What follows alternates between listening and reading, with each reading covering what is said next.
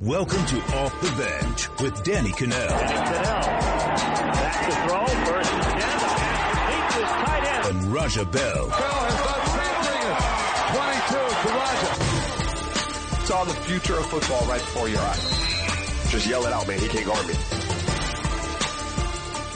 All right, what is going on? Happy Monday. As Hannah mentioned, it is Championship Monday. I'm out here in San Jose at the game. Raja's back in Fort Lauderdale. This is, I can't wait. I don't understand we're tired of seeing this matchup from people that are out there, college ball fans complaining about this game. I get it. I get that you don't want to see the two teams, but these are the two best teams in the country, bar none. We're going to break down that game. We're going to hit a bunch on that. We got to get to NFL wildcard weekend, but I have a question for you before we get started, Raja. All right, what's up?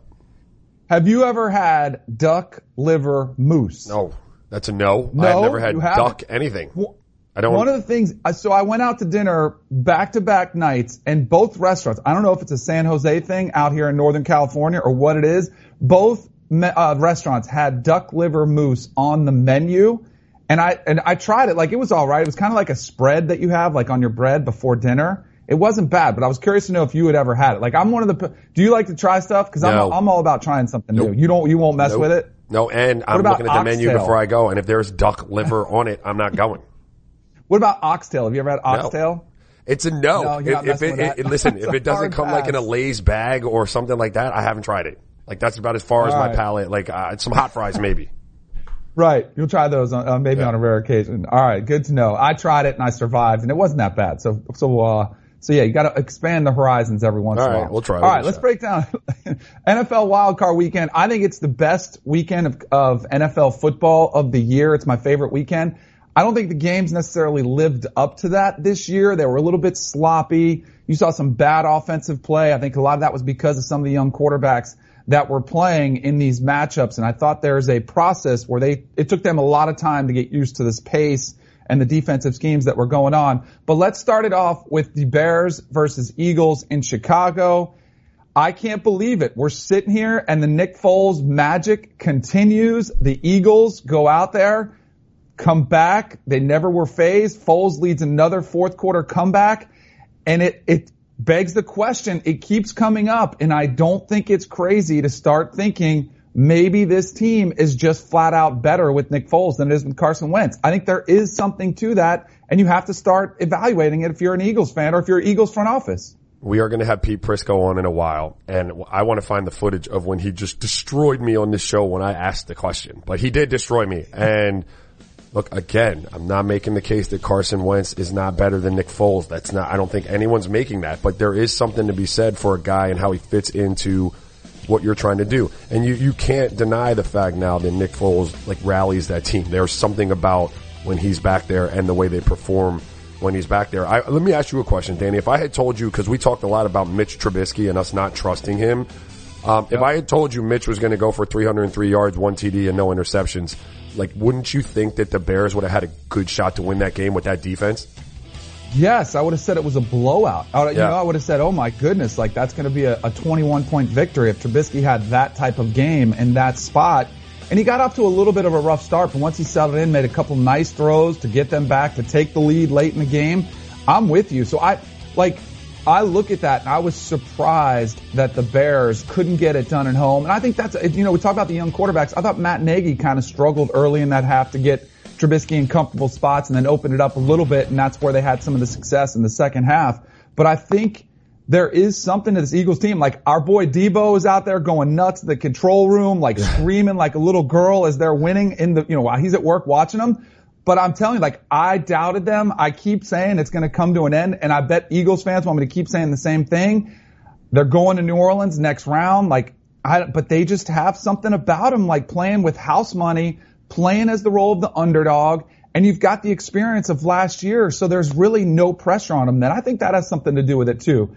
There's something about the lack of pressure on this team that they're able to go out there and just keep having fun and rallying around Nick Foles, who again, the game wasn't perfect, but when the game is on the line, he's getting up there and you have to put him in the top 5 quarterbacks of who would you want to lead your team if you're trailing by a touchdown late in the game? Because obviously you'd have Brady, Breeze, Rodgers, and then maybe it's Foles, like in the 4th spot right there because of his history in recent, the last 2 years leading this team to amazing comeback wins. Well, yeah, I mean, look, first of all, he's got this kind of unflappable, like, demeanor about him where, like, he never really looks like he's too excited and he never really looks like he's too down. Which speaks well to being able to play in those big moments. Look at his passer rating for like NFL playoff history. It's 105.2. It's the best in NFL playoff history. Like, it's pretty remarkable. I know it's a small sample size, but that kind of supports the argument that you made. You know who he reminds me of a little bit? Big shot Rob Horry, where like you wouldn't make the case that Rob Horry was better than Kobe Bryant ever.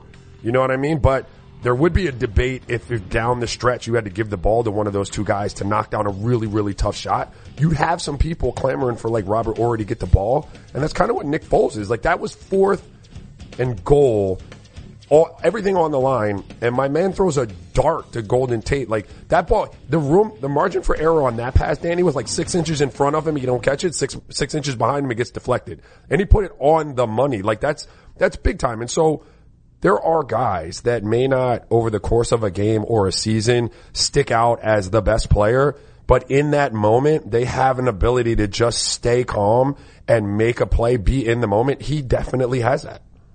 Yeah, like unflappable is the word you use. He doesn't get bothered by it because he didn't have the best first half, and he was able to get out there. And they just ran a really simple, basic play. It's called sprint right option, where Golden Tate's sitting in the slot, and he just has to shake one defender and get to the outside.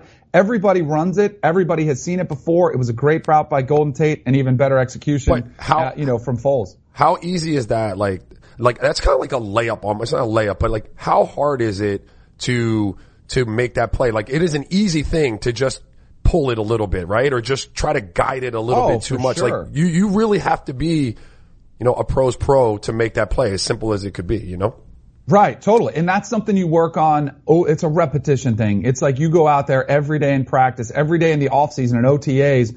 You're probably going to run that in a lot of your drills because it's going to be a go-to in crunch time. If you need 2 or 3 yards, that's the play you're going to get. So right. that was huge for the Eagles to come back and win there. Now, I thought Trubisky did a great job of putting them back in a position to win, and they had the field goal, and Cody Parkey, who has struggled all season long, misses the field goal. He's been brutal this year. He's had 8 field goals that he's missed. He had the 3rd worst field goal percentage in the NFL this season.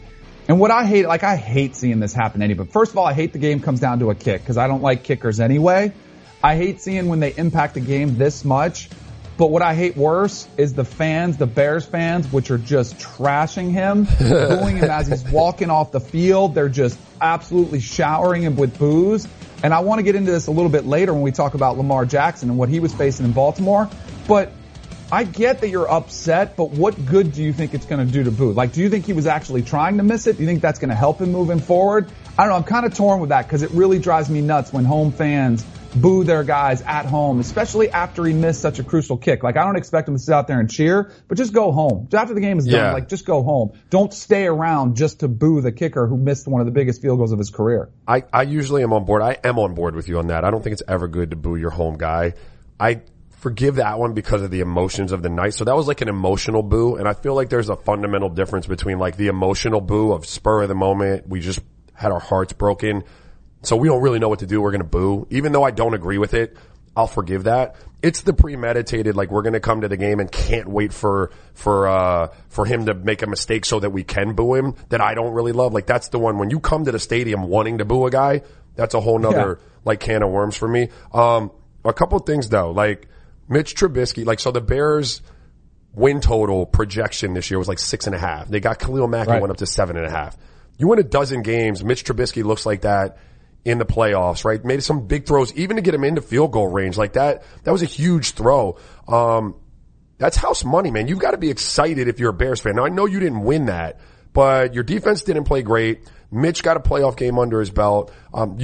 Going forward, I think Chicago, there has to be a level of excitement once you come down off of like the hangover. And then as it pertains to like Cody Parkey, I think there are 2 things in play. Like, number one, he wasn't great this year. Like, he just wasn't. He wasn't, I mean, he was averaging like 70% on field goals. Like, it wasn't the greatest in the league. But the guy that you let go to bring him in, Robbie Gould, was 82 of 85 since you cut him. So like, that's That's salt in the wound, bro. It's not just that Cody Parkey hasn't been fantastic. It's the guy you let go to bring him in. It's been fantastic. Yeah, that's been something that's really tough. And again, the booing in the spur of the moment I don't like, but you know what I hate is when people are taking to social media and directing videos to him saying, you suck, you should never play on the team. Like, that's when you cross the line. I heard Cody Parkey after the game, and I think he said, this is going to take a little while to get over, and he said a couple months. I got news for you, and you could probably attest to this too. When I was in high school, my sophomore year, we played in the state championship game in basketball. Yeah. And we were coming back. I had 3 3-pointers in the fourth quarter to get us back in a position to win. I don't remember those. Still to this day, there was a 3-pointer with about 40 seconds left in the game that rimmed like in and out. And that game, I still think about what could have been if I would have hit that shot. Like, this is something I don't think he truly ever is going to get over this. Like, I just think it's one of those things where he's got to see a therapist, like for real talk. And I don't know and even still, like, you can say, all right, maybe I have the chance to put myself there again. But I still think no matter what happens, he's always going to remember this, and it's still going to sting somewhat. And a lot of his future is how he deals with that sting and that feeling of loss right there, because it's going to be brutal for him. Yeah, it's a tough position to be a kicker when the game, like, you have no effect on the game until like the last second. Like, that's really tough. That sucks for kickers.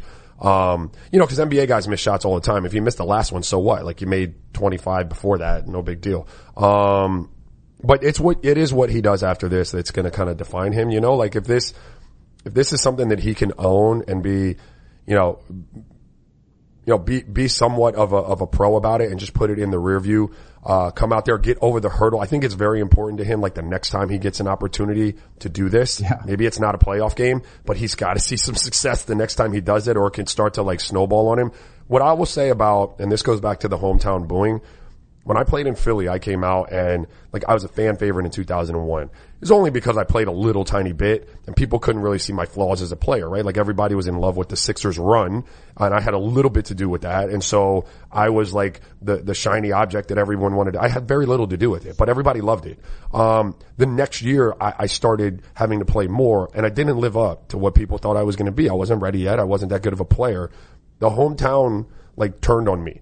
Like, now they might say, like, Raj was good when he was there, but then they booed me. Like, they booed me a lot. Yeah. And look, that had me fractured as a player and as a person. Like, I would go home, and I had a very tough coach, and I wasn't sure I wanted to play basketball anymore. That would still haunt me at times now, if I'm in a place and people are getting booed. Like, the visceral reaction that I have to home crowds booing their players, it scarred me for a long time. So, Robbie's in a situation not Robbie, I'm sorry, but Cody's in a situation where, the next time out, he needs to make that field goal. If he rolls out there next year and there's any lingering booing and so on and so forth, that could be a really, really tough thing for a player. And the only thing sometimes that can remedy that is a fresh start. Like, I wound up having to go to Europe. I played in Spain, and then I came back and played for the Mavericks, and I needed a whole new start to a career. It was never going to happen for me in Philly again, because I had just been fractured by, those moments of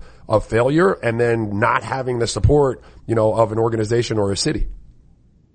All right, so dealing with one player who had to deal with boos to another one is Lamar Jackson, because he was playing at home against Ravens. They're down 23-3, in the third quarter, and fans are starting to boo. There was a lot of chatter on the broadcast about should they go back to Joe Flacco. I'm curious to know what you thought, Raja. Did you, watching how bad they were, the Ravens offensively, did you think they should have gone to Joe Flacco and taken Lamar Jackson out of the game? Yeah, I did.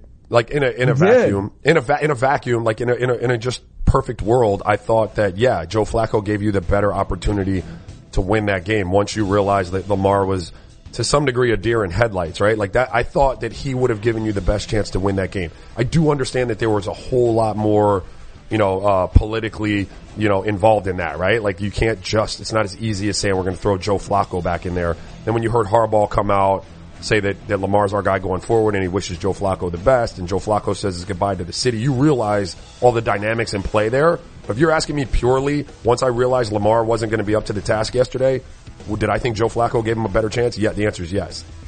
All right, here's what drove me nuts, because I was of the camp of you got to stick with Lamar. He's your guy. He's the one that got you there. And here's the crux of the issue.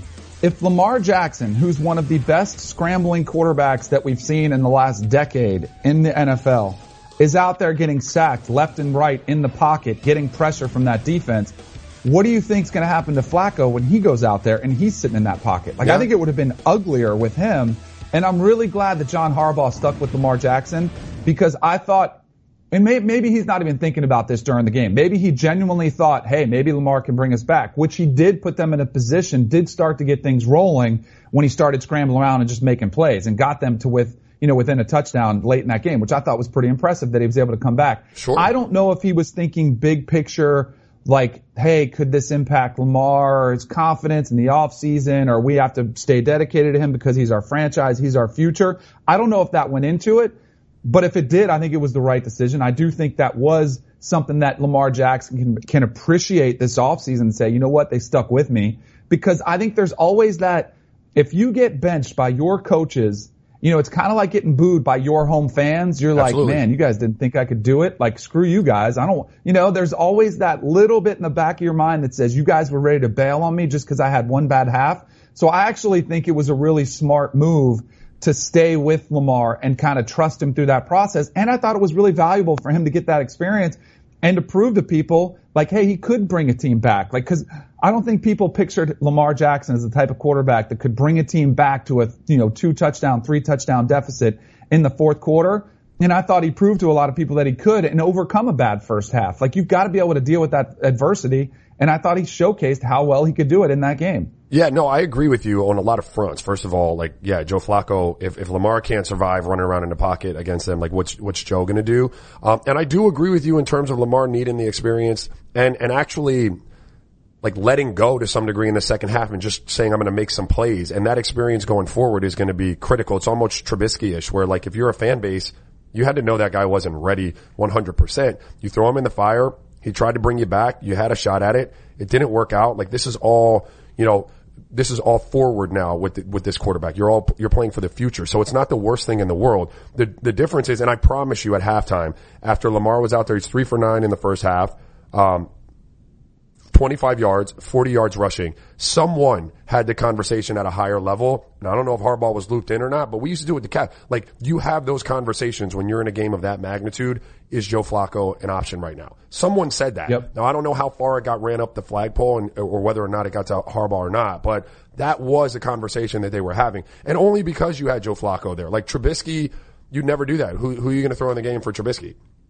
Right. But you have Flacco, and I'm with you in that. I thought it was the right call in that situation with Lamar going forward with the organization to leave Lamar in. But just point blank, who give you the better chance to win after you saw Lamar wasn't really comfortable? I thought it could have been Flacco. Here's why I'm glad, because if he would have gotten taken out, the only thing you would have on his resume moving forward is that ugly first half. And next time, if they make the playoffs next year, everyone would have said, man, he played so bad in that playoff game. And I know it's not going to gloss over the first half of that game or even the first 3 quarters. There's still going to be question marks, but at least his stat line looks a little bit better. Yeah. And it was interesting. I saw a stat about Joe Flacco's first playoff start, and it was essentially Lamar Jackson's first half. I think he had 43 yards passing. He was 3 of 9, something around there, and that was it. But they won because the defense, I think, had 4 interceptions on the other side of the ball. So nobody ever remembers it. But it's not easy, and I think that's something you saw across the league or across the games over the weekend, was that the young quarterback struggled. And I know a lot of people had said, hey, Deshaun Watson plays in the championship game, and Lamar Jackson's been in big time situations before. There's a different speed level that you're facing when you're in the playoffs. There's a different scheme. It bumps up an extra notch. And until you've seen that and been in that fire and been in that pressure-packed situation, the only thing that can prepare you for it is actually being on the field in it. So I thought that was a big reason why the young quarterback struggled. And I thought Lamar Jackson looked rattled in the first half. He was out there, fumbling without pressure, just running and switching the ball out of his hands and it would fall down. I thought he was a little bit rattled. And then, I thought then he settled down and it became a little bit more, hey, I can do this. And I thought that was really huge to go for, went a long way for his confidence, that was out there. And you got to remember, Lamar Jackson's only 21 years old. I think today's his birthday. I think he just turned 22. And, I think he's going to be, I still think the future is extremely bright. The upside is off the charts for Lamar Jackson. Absolutely. Hey, it's Kaylee Cuoco for Priceline. Ready to go to your happy place for a happy price? Well, why didn't you say so? Just download the Priceline app right now and save up to 60% on hotels. So whether it's Cousin Kevin's Kazoo Concert in Kansas City, go Kevin, or Becky's Bachelorette Bash in Bermuda, you never have to miss a trip ever again. So download the Priceline app today. Your savings are waiting. Go to your happy place for a happy price. Go to your happy price, Priceline. All right, welcome back, Cannell and Bell. Just a few minutes. We're going to get Pete Prisco in here, help us break down the rest of the wild card weekend. But over the weekend, there was some surprising NBA news that came across, and I think it caught everybody off guard, especially considering the T-Wolves had just won a game, but they fired Tom Thibodeau after a 22-point win over the Lakers. And I think it caught most people were, kind of completely caught off guard on this one. What was your reaction, Raja, when you saw this news? Yeah, I was as surprised as anybody. I have no insight into what's going on there. The timing of that is just as strange as I've seen. Like you typically don't get a guy fired right after the game. Like if you're going to fire him the next morning. Like I don't know. Like that's really weird. My initial reaction is like there's just pure dysfunction within that Timberwolves like hierarchy there and their front office from their CEO, I guess Ethan Kassan, and then Scott Layden's the general manager, and then Thibodeau was president and head coach, and so maybe they're trying to streamline it a little bit and really start from scratch. But, I mean, the timing of that is just absurd. I've never seen anything like that. Not for a guy who just won the game. Right. It's really weird. I think there's got to be more behind the scenes that we don't know. And the dysfunction in this team may be around the nucleus of young talent that they have, because I don't know. I think we've seen some red flags. Jimmy Butler was calling them out. I think Tibbs is an older school coach who's going to harp on defense and wants to have a killer cutthroat mentality where he wants guys that want to be champions, and that if they lose a game, it's going to bother them. And I don't know if that's necessarily the core group of guys that they've got in Wiggins and Karl Anthony Towns. Like, I think it might just be a bad fit, but I don't know if the right answer is getting rid of the coach and saying, all right, we're going to send him out, because I think it continues to enable these guys to play the way they have without that killer instinct. Yeah, look, I don't know this for a fact. I don't have any source there in Minnesota, but from everything I've watched and have heard, it seems like, I think it's Glenn Taylor, the owner there, is tied to like Karl Anthony Towns. That's his guy. And so anytime you've got an owner that's tied to a player,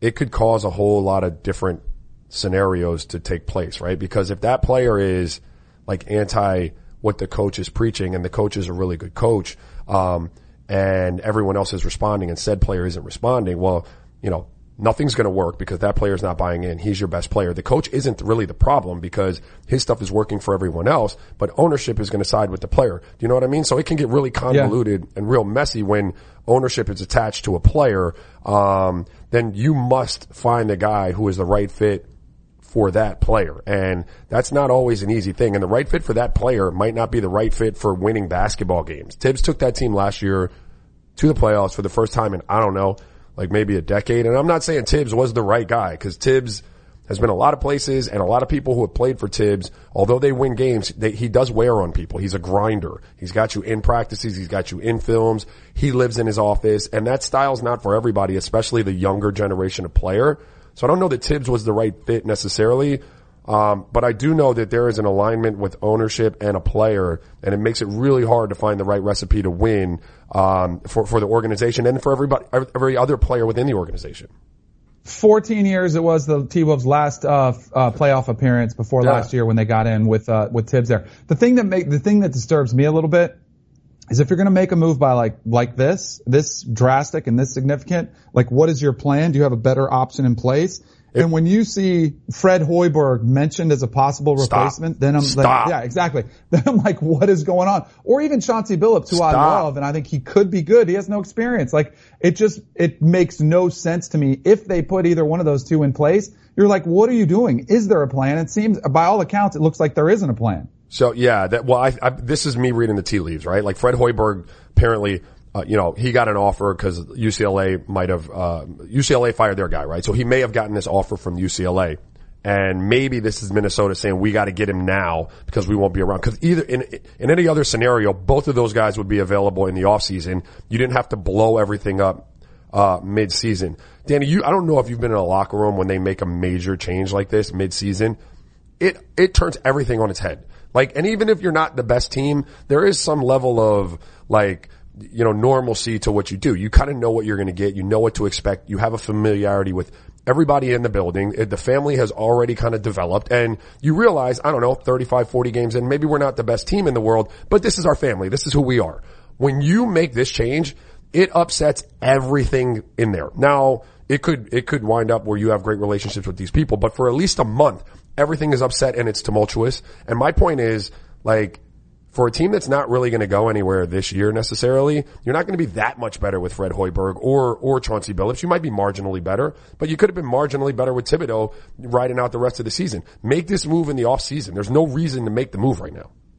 Exactly. It'll be interesting to see which direction they go. All right. I'm out here in Santa Clara at the national championship game between Clemson and Bama. There's been an interesting discussion about this game because it's the fourth time they've met, third time in the championship game, and there's this narrative from some college football fans. I don't know if it's just a vocal, minority that's really loud because they don't like it. I don't have a huge problem with it. I think you want to see great games. You want to see greatness go toe to toe. That's why I kind of liked when I always wanted to see the Cavs and Warriors, because I wanted to see LeBron versus the Warriors, because I thought it was the best matchup. And, at least from the Eastern Western Conference standpoint, yeah, it might have been better if the Rockets had been there. But this game, I think it's good. I think it's great, especially, it's supposed to be designed to have the two best teams there. I have no problem at all if it's Clemson, Bama. Do you have any issue at all with these two teams squaring off again? No. Do you think it takes away ridiculous from the championship at all? Why? Yeah. They're the best teams. They've got the best talent, and it ultimately, it's provided entertainment every time they play. They've been some of the best games, of the college football season. So why would I have any beef? Like, if I'm someone else, I guess, the sentiment is the rich get richer. Like, they just keep getting talent and it's not fair. We can't beat them. But that's not on them. That's on you. And so as a viewer, I'm down with that. I get to see probably the number one pick in the 2020 draft in Tua Tagovailoa, right? Would you say, Danny, he's going to be top 5? Yeah, and maybe Trevor Lawrence might be another number one in pick. The 2021 draft. And then I'm not even accounting for all the stud defensive linemen that are running around and the playmakers on both sides offensively. Like, dude, cut it out. You get to see the best players, the best coaches on the biggest stage. Give it to me 12 times. As long as it continues to bear fruit in terms of exciting games, I'm with it. Yeah, I love it. Dabo Swinney was asked about it. Saban's been asked about it. Swinney said specifically, I'm not going to apologize for having a great team and a great program and a bunch of committed guys. And Coach Saban is not either. I think his objective is to get the two best teams, blah, blah, blah. But I agree with him. And it was if you want to see a different team there, sure, it would have been great to see Oklahoma, Notre Dame, but they weren't good enough yet. I think they're getting closer. I think some other teams are getting closer to narrowing that gap potentially. But if they didn't win, I have no problem. This year, especially, last year it bothered me. I felt Bama got a pass. This year, Clemson and Bama, not only are they the best teams, but they're also the most deserving. They went through these tough schedules, handled their business in the playoffs. Now they're here, and I think it's perfect. There is, I will say this, because I've been to all 5 championship sites. I've been on site for the games. It is different. It is not, because before there's been an excitement, an energy in the city that you're in. Everybody's wearing the colors, and there's kind of talk, and there's a buzz. And I don't think this is because of the matchup. I think it's just because of regionally where the game is being held in Northern California, where they're not really crazy about college football. The weather's been awful. It's been rainy and cold. It doesn't have that huge game feel, but I don't think that'll play on TV. I don't think people will be able to notice that at home, that it looks a little bit, lethargic as far as the fan base is involved. So it'll be interesting to watch. And I hope we get a great game, because I think college football definitely needs it at this point in the season. They should take a quick break. They should just move the game, though, dude. How often does a Northern California or West Coast team ever make the play? Just move the game to the southeast region of the United States, and you ain't never got a problem. You're always going to have SEC fans come out and support, and then it's an easy fix. Totally. Yeah, the ticket prices for this game, you can get in for about $100 just to get into the stadium. Last year, because it was in Atlanta, it was $2,000 for an upper deck last row seat. This year, I think you've seen those ticket prices plummet, but I don't think it's because the fans aren't interested. I think it's because they can't afford getting here to this spot. All right, welcome back. Cannell and Bell, our man Pete Prisco's hanging out with us. All right, Pete, I have a test for your football IQ. Are you ready for it? Yeah, if you could answer one question for me. What prison are you being held in over there, by the way? This is the San Jose Marriott. It's a lovely. If we could open those curtains, there's a lovely view of downtown. We need a GoFundMe page to get Danny released from his hostage situation. It might look a little bit like that. All right, I'm going to test your football IQ. if at halftime you are John Harbaugh yesterday in the Ravens-Chargers game, what do you do with the quarterback position? Would you have stuck with Lamar Jackson like he did, or would you have benched him and gone to Flacco? I would have played him 2 series, and then if he wasn't doing anything, which he didn't, I would have gone to Flacco. Absolutely. I mean, look, you got to put whatever future stuff is on the line out the window and go win the game. I would have benched him. But what about, so here's my question. This is what I had the conversation with Raja. If Lamar Jackson, who's one of the best scrambling quarterbacks in the past decade, is getting harassed, hit, and strips, over and over every single time he dropped back to pass, what do you think would have been different with Flacco? Don't you think it would have been worse because he would have been a statue in the pocket and would have just been getting killed? Ball gets out. I mean, you hope he would see the field better and get the ball out. That's part of the problem with Lamar Jackson. He's not getting the ball out. He holds it. And he stands there and he jumps around, and no, I would have made the change. I don't think that. But he brought him back to a position. Oh, stop it, Danny. He threw a Hail Mary that was like he's scrambling around and throws a pop up that Derwin James thought he was picking off, and it turns into a big play. Stop it. I'm kind of with both. I'm with you more probably than I am with Danny. I would have given us the best chance to win the game.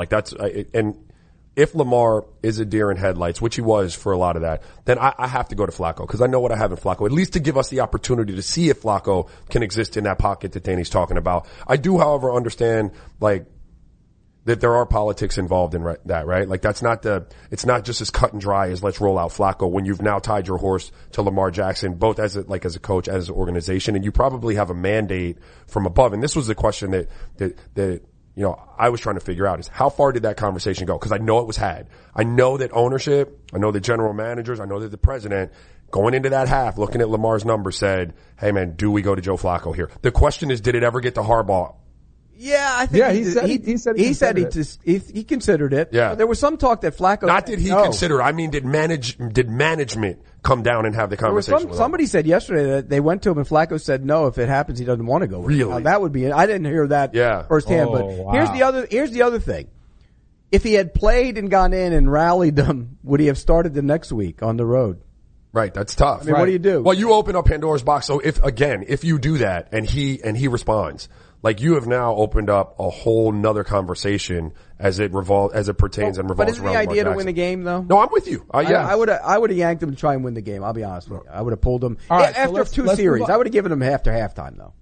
Right. All right. So let's move on. Let's look at the Cowboys, Seahawks, because I thought it was a big game for Jason Garrett, who I think was probably, even if they had a 10-6 season, I think he was probably on the hot seat a little bit if they don't win that game. Dak Prescott, I think, has a lot of naysayers and people who doubt him.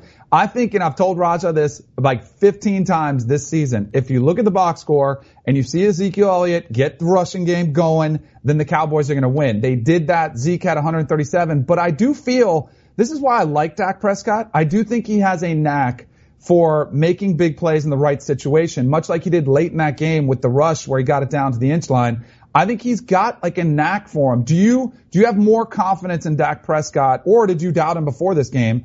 What's your take on Dak Prescott from his performance in that game? I think you're damned if you do and damned if you don't with Dak Prescott. I think you got to pay him, because what if you don't? But if you do, you're always hoping that he's a complementary player to what goes on around him. Okay, let's just take Elliott out of the equation. Let's say Elliott has 15 carries for 42 yards. Does Dak Prescott win that game? I don't think he does. And that's going to be the case going forward. They get a good matchup this week against the Rams. The Rams are 32nd in the league against the run in yards per attempt. So Elliott should be able to run the football, and that will take the pressure off of Dak Prescott. I don't know if Dak Prescott can win a game by himself. I just don't know if he can. Right. I want to ask you a question on the flip side of that. I know that the Seahawks had changed their DNA and they didn't want to put it all on Russell Wilson this year. But do you at some point during that game, change the script? You know you have one of the top 5 quarterbacks in the NFL. What's the reluctance once you realize that you really aren't going to be able to run the ball to let him open it up? Yeah, and once he hit those 2 big shots down the field, okay, here you go. Yeah. Now let's go play up tempo, throw it around, give it to Russell Wilson. It's his game. I didn't get that at all. I didn't understand it. I think it was a bad coaching decision. I think Schottenheimer is one of those most conservative. His dad, remember his dad? Run. Yep. Same thing with him. Bad. They should have given him the football. Yeah, for sure. I totally agree with you. I thought they kind of restricted Russell. Was he very efficient this year? But I thought they didn't go to him when they could have gone to him earlier and really open things up. Sometimes as much as you want to commit to the run, sometimes if you pass the ball successfully first, it opens up the run game the rest of the race. As opposed to like just trying to force the issue with the run. Sometimes if you go to the pass early, it opens the run later in the game. I thought that was a critical throw to mistake. Score and run to win. It's the philosophy of the NFL. The way the rules mandate today, you throw to score and run to win. Mm-hmm. All right, so the Colts go into Houston. They get the win, really dominant fashion. It was not close at all. How scary do you think this Colts team is moving forward? Can they do some serious damage in rounds to come, or do you think this is the end of their run? No, I think they can do damage. I mean, look, it wouldn't shock me to see any of these teams do damage. I'll be honest with you. I think the dogs will bark this week, and I think they're all dangerous to win the game. I mean, you look at what the Colts do. Offensive line is fantastic, and they're physical. The Chiefs can't stop anybody. So if they can move the football and keep up with them, I think they have a real chance to win this game. I do think Mahomes will make enough plays. I mean, he's going to make plays, and I think he's going to have the ball late in the game, and he'll make a play late in the game to win it. But the Colts are going to hang around. I'm curious to see how their new-look defense does against this group, because Matt Eberflus has done a nice job with that defense, and he's picked up guys off the street and Sheard and Desir and the young players. Yep. But now you're playing Mahomes on his place in his building. It's going to be a tough challenge for them. I want to ask both you guys a quick question because I thought it was something that was very interesting. Steve Smith on NFL Network, former Panthers receiver, absolutely crushed Deshaun Watson because late in that game when they were down 21-0, Deshaun Watson, who had a bad game, he's trying to bring his team back, but multiple times he's getting first downs and he's coming up there like pimping it basically, like giving the first down, like, kind of celebrating and looking at the Colts players. And Steve Smith crushed him, said, look at the scoreboard and be aware of the situation. I didn't like it either. Did either of you guys have a problem with the way he was handling himself in a game where they were getting pretty much smashed across all sides of the ball? Yeah, I hated it. Like, you have no right to be out there doing any kind of showboating right now and your team's down. But I think that's today's player across the spectrum of sports. None of them have a really good feel for when it's right to be celebrating. They just celebrate all the time. Like kids now in my youth basketball, any 3-pointer made is some kind of like, right. You're doing some Fortnite dance. You're like, dude, it's 3-0. Like, come on. Yeah, right. You're supposed to make that. And here's my thing. I'm going to make myself really old here, but back in the day, you just point to the scoreboard, right? Right, yep. Sure. Hey, so if I'm a player on the Colts defense, I walk over to him and I go, keep doing that, but take a look at the scoreboard. Point that way. You might want to look at it. I didn't like it either. Yeah. I mean, look, he was responsible for part of the problem. He was terrible the other day. That's why I had a problem with it, because you have to be aware of the situation. But I think that's the sign of today's current athletes. Some of them just aren't aware, and all they're worried about is how they're performing as opposed to the team. And I think maybe you can use it as a learning moment there for sure. All right, so I'm out of championship games going on tonight. Let's look at some props. These are my favorite things. I love looking at them, and I think you can really get a glimpse inside some of the matchups that are going to play out in this game. All right, start it over with Tua Tagovailoa, Alabama's quarterback. We'll set the over-under at 21.5 completions. Do you think he goes over or under? That's tough because the average is only 15 a game, but he sits a lot, right? Because they win a whole lot, and they win by a lot. I am going to say under. I think it'd be 19-20. I'm going to go in the playoff game versus Oklahoma. He was 24 of 27. And like with a drop and a throwaway in there, and like one other bad throw. I think in this game, both him and Trevor Lawrence are going to have to open it up. I think they might have to throw it because these are the best defensive fronts they've faced. Sure. So I'm going to say over 21.5 completions because I think they're both up to the task. All right, let's switch it over and look at Trevor Lawrence. Over, under 2 touchdown passes. Which way are you going? I'm going to say over. I think they will throw it around a lot, and I think you can maybe get after if there's anywhere that Alabama might be a little vulnerable. It's in that secondary, so I'm going to say over. After meeting their 2 receivers and T. Higgins and Ross on the outside, they could form a basketball team and dominate in college basketball. Like they're 6'6", not even like 6'6" in the program, 6'4" in real life. They are 6'6". I think he'll have 2 for sure. And maybe even 3, because I think in the red zone, they're just that's basically the base of their big plays. They do throw it up for grabs a lot. Sure. So I think they'll get some of those. All right, 2, a longest pass play, longest completion, 42.5 yards, over or under? Under. And I don't know why. I think he might, under 42 is a lot of yards. So I'm going to take under. All right. First quarter, over, under 13.5 points in the first quarter. Over. Yeah, I think they're going to come out guns blazing. Yeah. A lot of times, though, these defenses have had extra time to prepare. They're great defensive coordinators. I'm going to take the under. I think it could off to a slow start as they're feeling each other out. Okay. First half spread, Alabama -3. I'm going to take Clemson. Yeah, I think it'll be tied, or I think Clemson could have the lead. All right, I'm going to take Bama -3. We need to track these because I want to see how we do on all these. I'm going to take Bama's -3. I think the experience factor, Trevor Lawrence being his first big, potentially close game, I think they could be figuring things out. I think Tua's a little bit shown me more to be a little bit more polished early, where I think they'll have an easier time scoring. So go with that one. All right, the game itself. Bama is a 5.5 point favorite over Clemson. Who do you like? I'm going to take Clemson. I don't know that I'd take Clemson to win, although I think they will, but I'm going to take them to cover the 5.5. I am with you. Do you remember at the beginning of the season, I picked Clemson with an asterisk, and I said, if Trevor Lawrence is the quarterback, he is the quarterback. There's something that makes me nervous, though. Like, I have another asterisk. Like, I think Clemson will win if Trevor Lawrence plays all 4 quarters. But he better be careful when he runs the football. There was a play in the first half of the game against Notre Dame. I don't know if you remember, he was scrambling for a first down. And he got hit by 2 Bama defenders, or 2 Notre Dame defenders. It was a pretty good smack, but he got up and he was okay. He runs the ball really high, and he's like 6'5", 6'6". If he runs around carelessly, Bama's going to knock him out of this game. I'm a little bit worried about that, but if he's healthy, Clemson covers and wins the ball game. Hopefully it's a go and comes down to the wire. Boom. Didn't the same thing happen to him in his first start against Syracuse? He got knocked out one of his first ones, right? Trevor Lawrence, get down. Protect yourself. Enjoy the game.